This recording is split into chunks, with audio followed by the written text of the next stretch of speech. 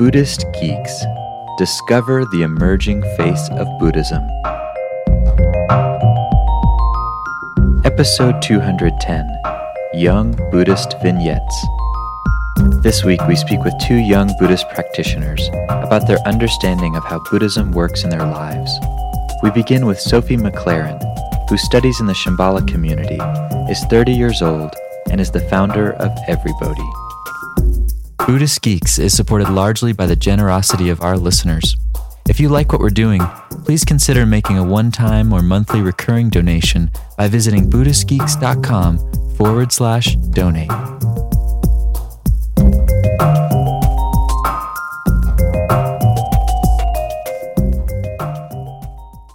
So, Sophie, one question we wanted to ask each of our guests during this episode is sort of how are you making sense of your Buddhist practice, all the study that you've done in the Shambhala tradition? How are you making sense of it right now in terms of the rest of your life?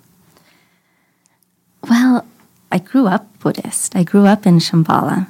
So they've kind of always gone together, my everyday life and my Buddhist practice. Particularly, in the Shambhala tradition, it's very much about engaging in your everyday life, engaging in your world, and bringing mindfulness and awareness into just how you go about your daily activities in the world.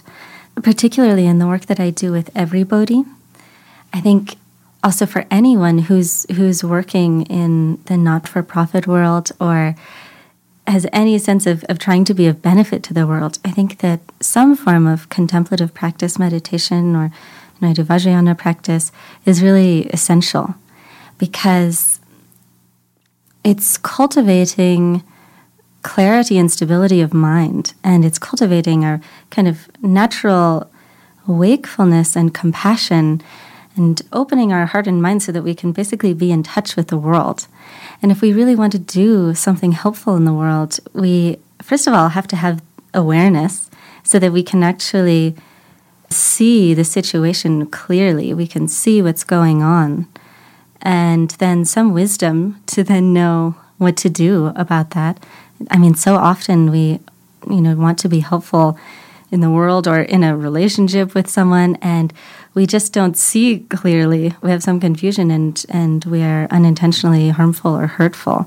So some level of awareness of what's going on, and then some wisdom of knowing then what is actually helpful for that situation.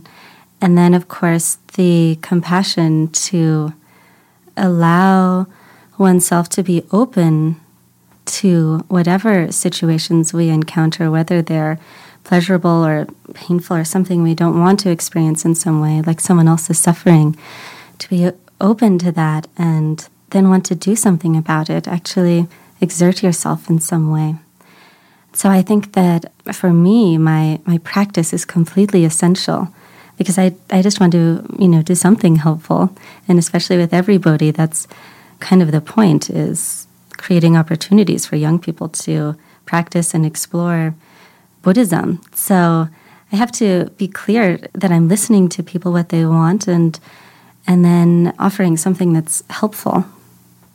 And I find it really interesting that you've grown up with these sort of teachings around you since the beginning. Mm-hmm. One question I'd have, because that wasn't my experience, is just, has your understanding of those things changed significantly over time, or has it been just a consistent background type of thing that you feel like you can rely on, and then you've kind of grown into it? Or has it actually changed quite a bit as you've gotten older and really started practicing more intensively and doing, more sort of formal things?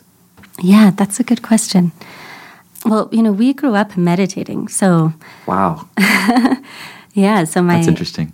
Yeah, my parents, were close students of Trungpa Rinpoche, and they were some of the first Buddhist students in the West, in the 70s. And at that time, people, started having children at some point, and then there was this question of, well, do we include them in our spiritual practice? And most people, of course, had left whatever tradition they'd been raised with. And, my parents were both raised Catholic and both had sort of traumatizing experiences with that. And they certainly didn't want to force spirituality on us. But eventually they decided to introduce us to meditation practice because it's basically offering your children a tool for how to work with your mind and emotions. And so I grew up, always we meditated together as a family.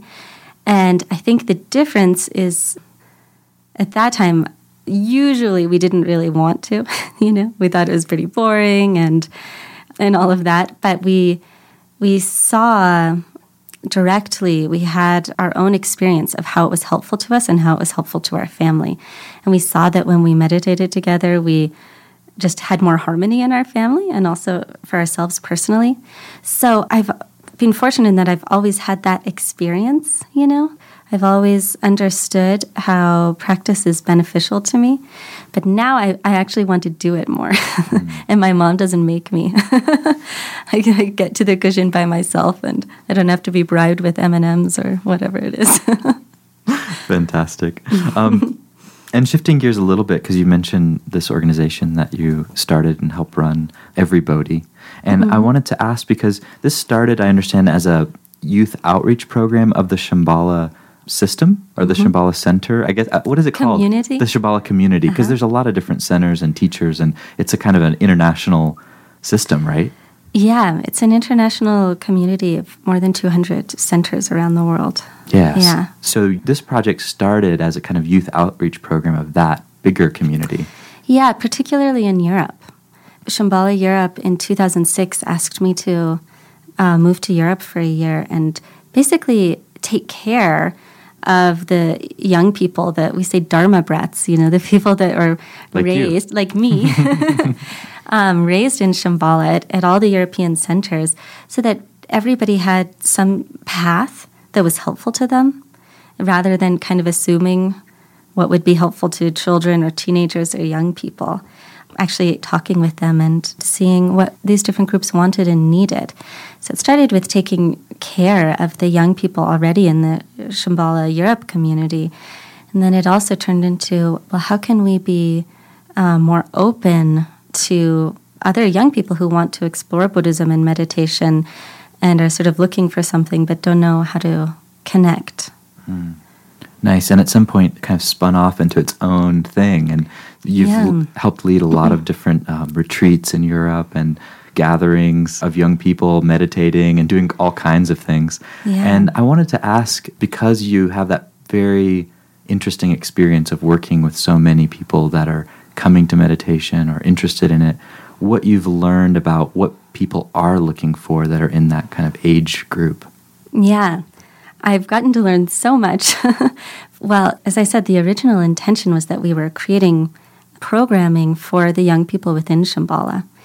And the surprise was that when we started creating retreats for young people in Shambhala, we started getting contacted by young people in other Buddhist communities all over Europe, and then tons of young people who weren't, affiliated with any particular sangha or tradition, but they were just had been waiting for something to be offered to them that was sort of attractive to them, that made sense for their lives.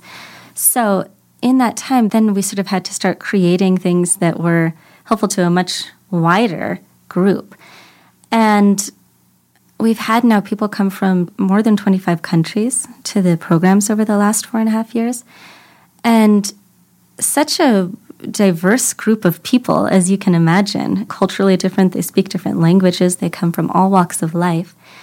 And what I've noticed over this time from talking with these people and just kind of observing what they're interested in, you could basically sort of boil it down to saying that people are looking for ways of cultivating peace within themselves and peace in the world.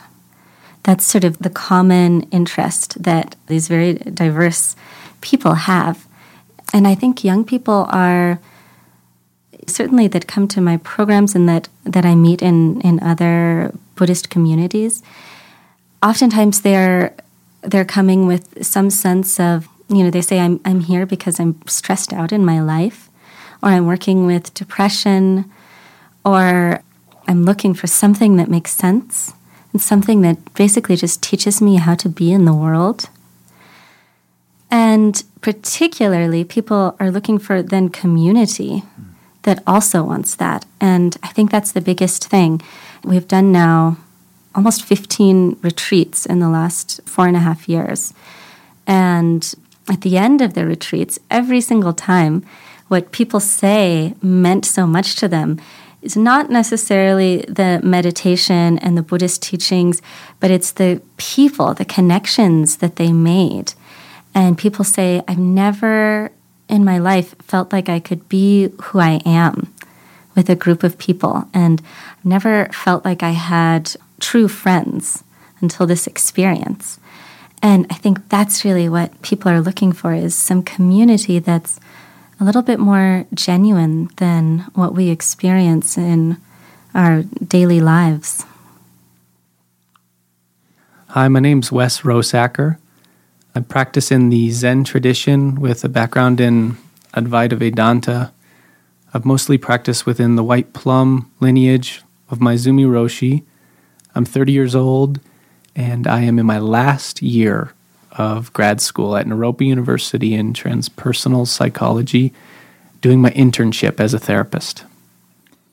So Wes, tell me a little bit, because in this series of Buddhist vignettes with younger practitioners, I've been asking the question first, what is the relationship in your experience between all the Buddhist practice that you've done and the study and the books? How does that relate to the rest of your life? Because clearly you're spending most of your time not doing Buddhist study and practice. Like, you have a big life outside of that.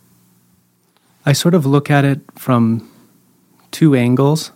The first one being how I practice in everyday life, and the other one being everyday life as my practice.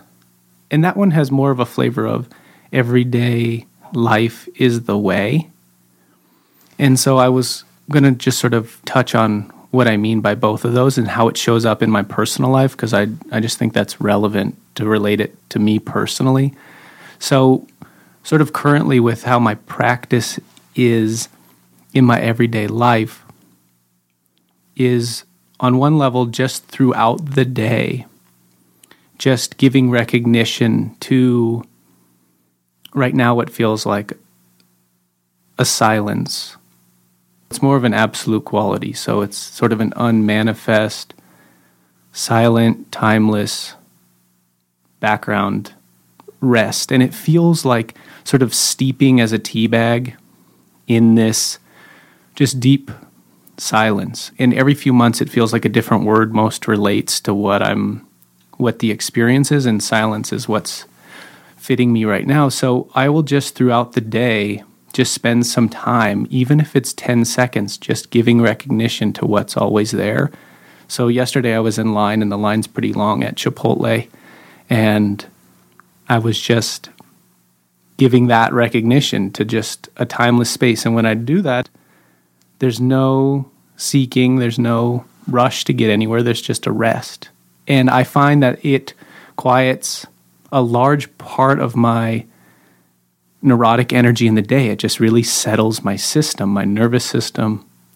And so I find that as like my daily practice. And then my sitting practice, I will do the same thing just for a more concentrated period of time. So 30 minutes in the morning or in the evening kind of helps me anchor for then that practice through the day. And I find that relieves a lot of my suffering, is just actually having some contact to the absolute. There's still a sense of separation in that. It feels like more like opening the gateway to it rather than it being some deeply realized place. But even that, even just a little bit, feels like it goes such a long way. Just some element of being goes such a long way in daily life. So that's kind of how I look at my practice right now in everyday life.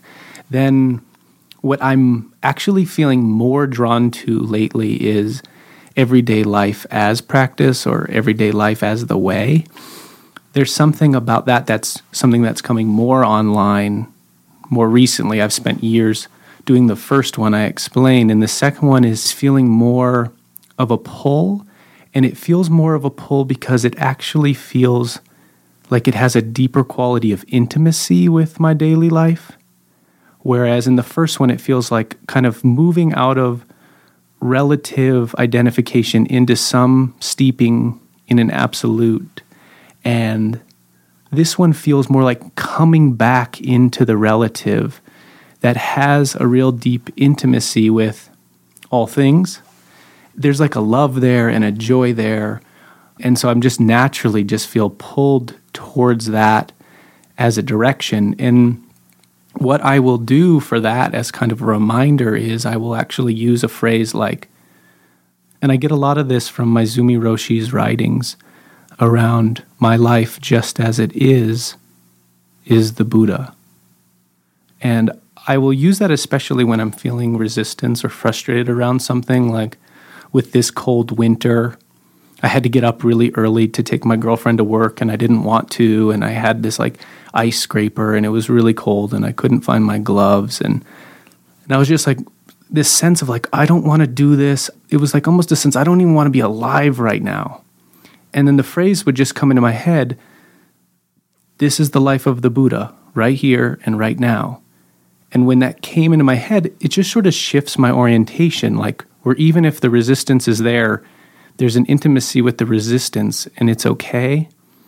And then I went down and scraped the car, and there was something intimate about doing that, something intimate about the cold in my fingers.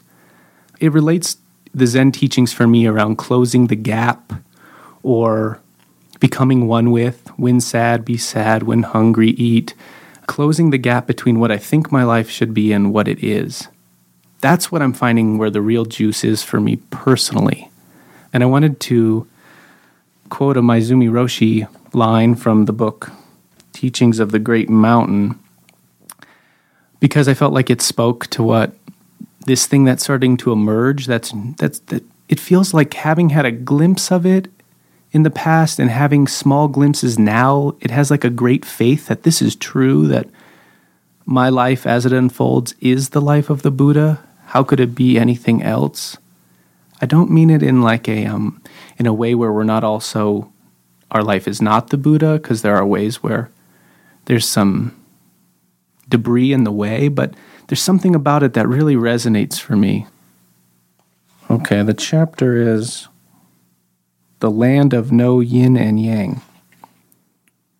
Maezumi Roshi says, whatever painful situation you are involved in, consider that as the very life of the Buddha, the very state of nirvana itself, and be it.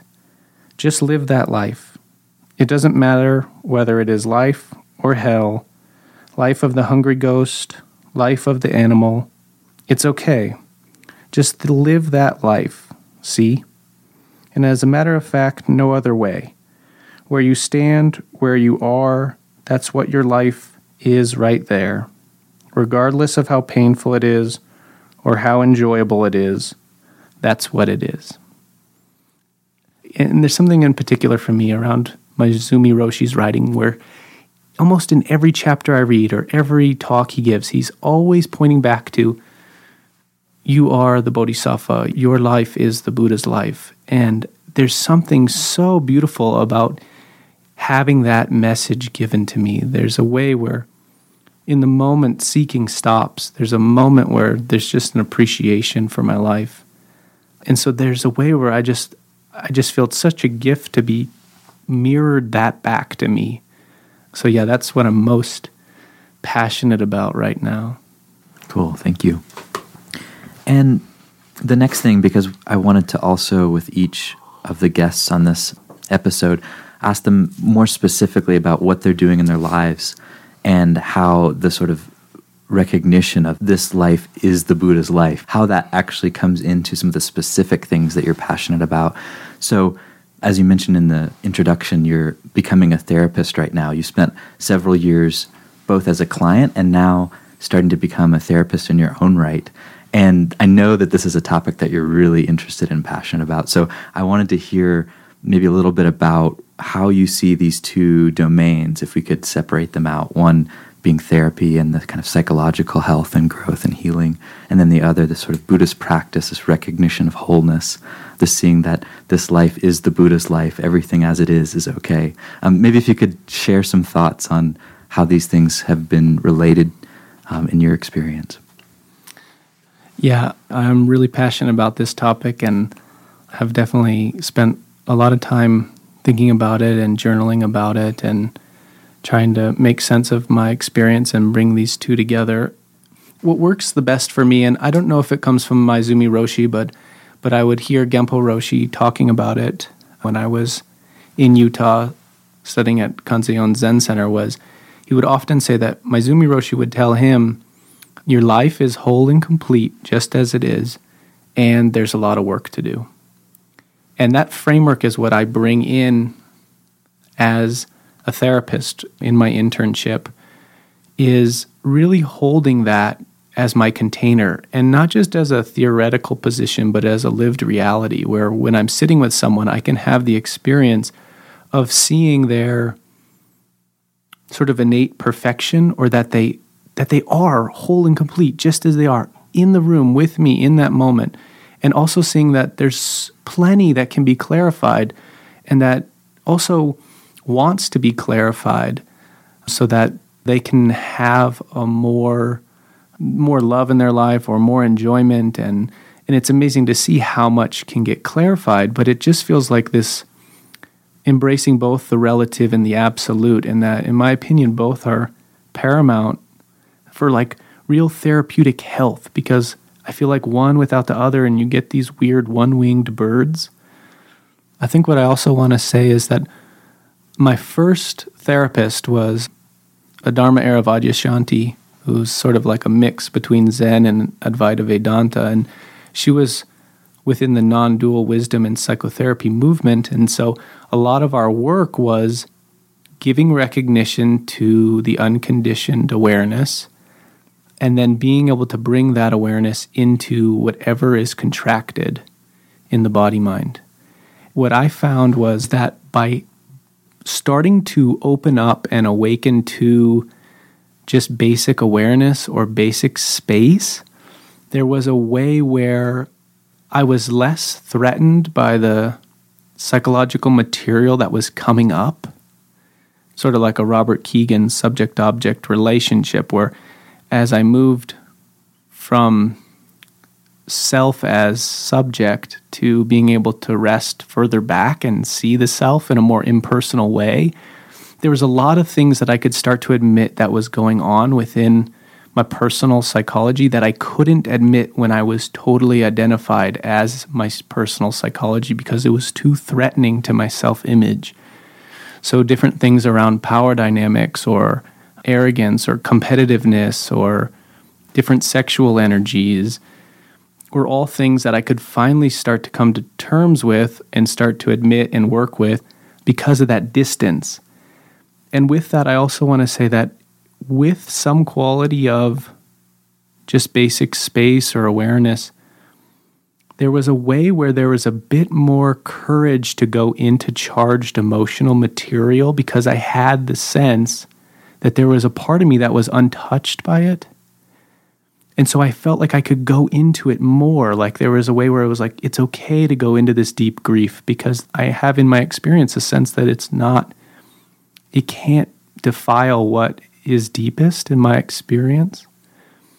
And with that, it was also a shadow of just hiding out in that unconditioned place because it felt so good. So there was a way where it was also a cul-de-sac, but on the positive, it gave me the courage to go more deeply into the emotional experience.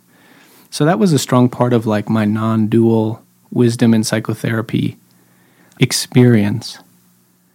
As I've moved forward, I've just gotten more into just all different kinds of modalities that aren't necessarily transpersonal in nature. And in my opinion, there's just certain things that the therapeutic work addresses and touches that my spiritual practice didn't. And one of the things that I'm most passionate about lately that I'd like to say something about is just within second-person relationship. And I found that a lot of my spiritual practice related to first-person experience, and I just have found that there is certain wounding or injury that happens in relationship.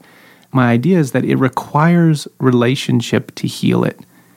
And I don't feel like in an absolute sense that's always the case, but I'm starting to feel like there's actually specific avenue of healing that happens in relationship that's not necessarily available to just do on my own on the cushion going in, or as I'm around town exploring why does this person bother me, or what's my shadow I'm not owning with this person. That what I'm looking at now around attachment theory, just that it actually requires the relationship. And so that's something I'm sort of making a distinction lately. So I don't feel as much of necessarily that my spiritual practice is intermingling as much with that. It feels more just sort of specifically the psychology. And I'm really enjoying that work. The only other thing I would just add is with working with people, having some element of that you're whole and complete as you are, and there's a lot of work to do. I find that I don't necessarily have to explain that explicitly to the client. I find that even just a sense of working on accepting what is, like there's like, oh, I'm so angry today, and they have some kind of spiritual idea that they shouldn't be angry, that even just sort of facilitating them accepting that they're angry, that in itself brings some quality of being, or it relaxes seeking, that it doesn't have to be different than how it is. And I find that to be really helpful with regards to kind of relaxing what I see happening when this quality of inherent perfection isn't in the room, where we get into, and I'm still in some ways doing this, but just coming to see it more and more, is that we get into some sense that if I do enough personal healing, that I'm going to reach some imaginary finish line where I feel whole and complete.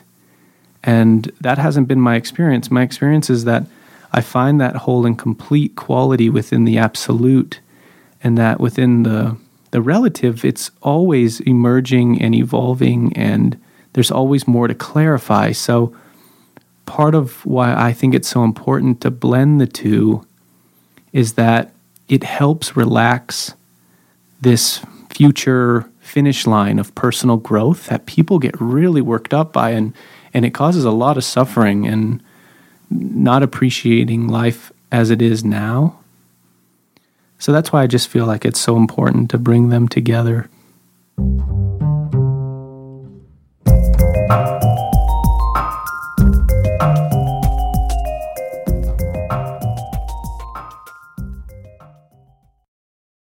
Join us for the 4th Annual Buddhist Geeks Conference, hosted in partnership with Mindful Cyborgs and Shambhala Sun from October 16th through the 19th in beautiful Boulder, Colorado. This year's conference will be exploring the convergence of Buddhism with modern culture and technology through informative keynote presentations, idea-packed TED-style talks, self-organizing community dialogues, and contemplative workshops and practice periods. This year's list of presenters includes the world's most quantified man, Chris Dancy, abbot of the Village Zendo in New York City, Roshi Pat Enkyo O'Hara, and pragmatic Dharma provocateur Daniel Ingram, as well as many others. For more information and to register, visit buddhistgeeks.com/conference.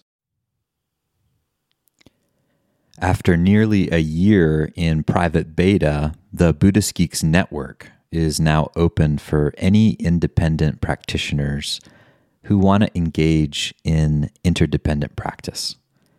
You can find out more about the Buddhist Geeks Network by visiting buddhistgeeks.network. And if you'd like to join the community and join us in regular social meditation practice or other events that we host there in the network, all freely offered, you're very welcome to do so, again, by visiting buddhistgeeks.network. Love to see you there.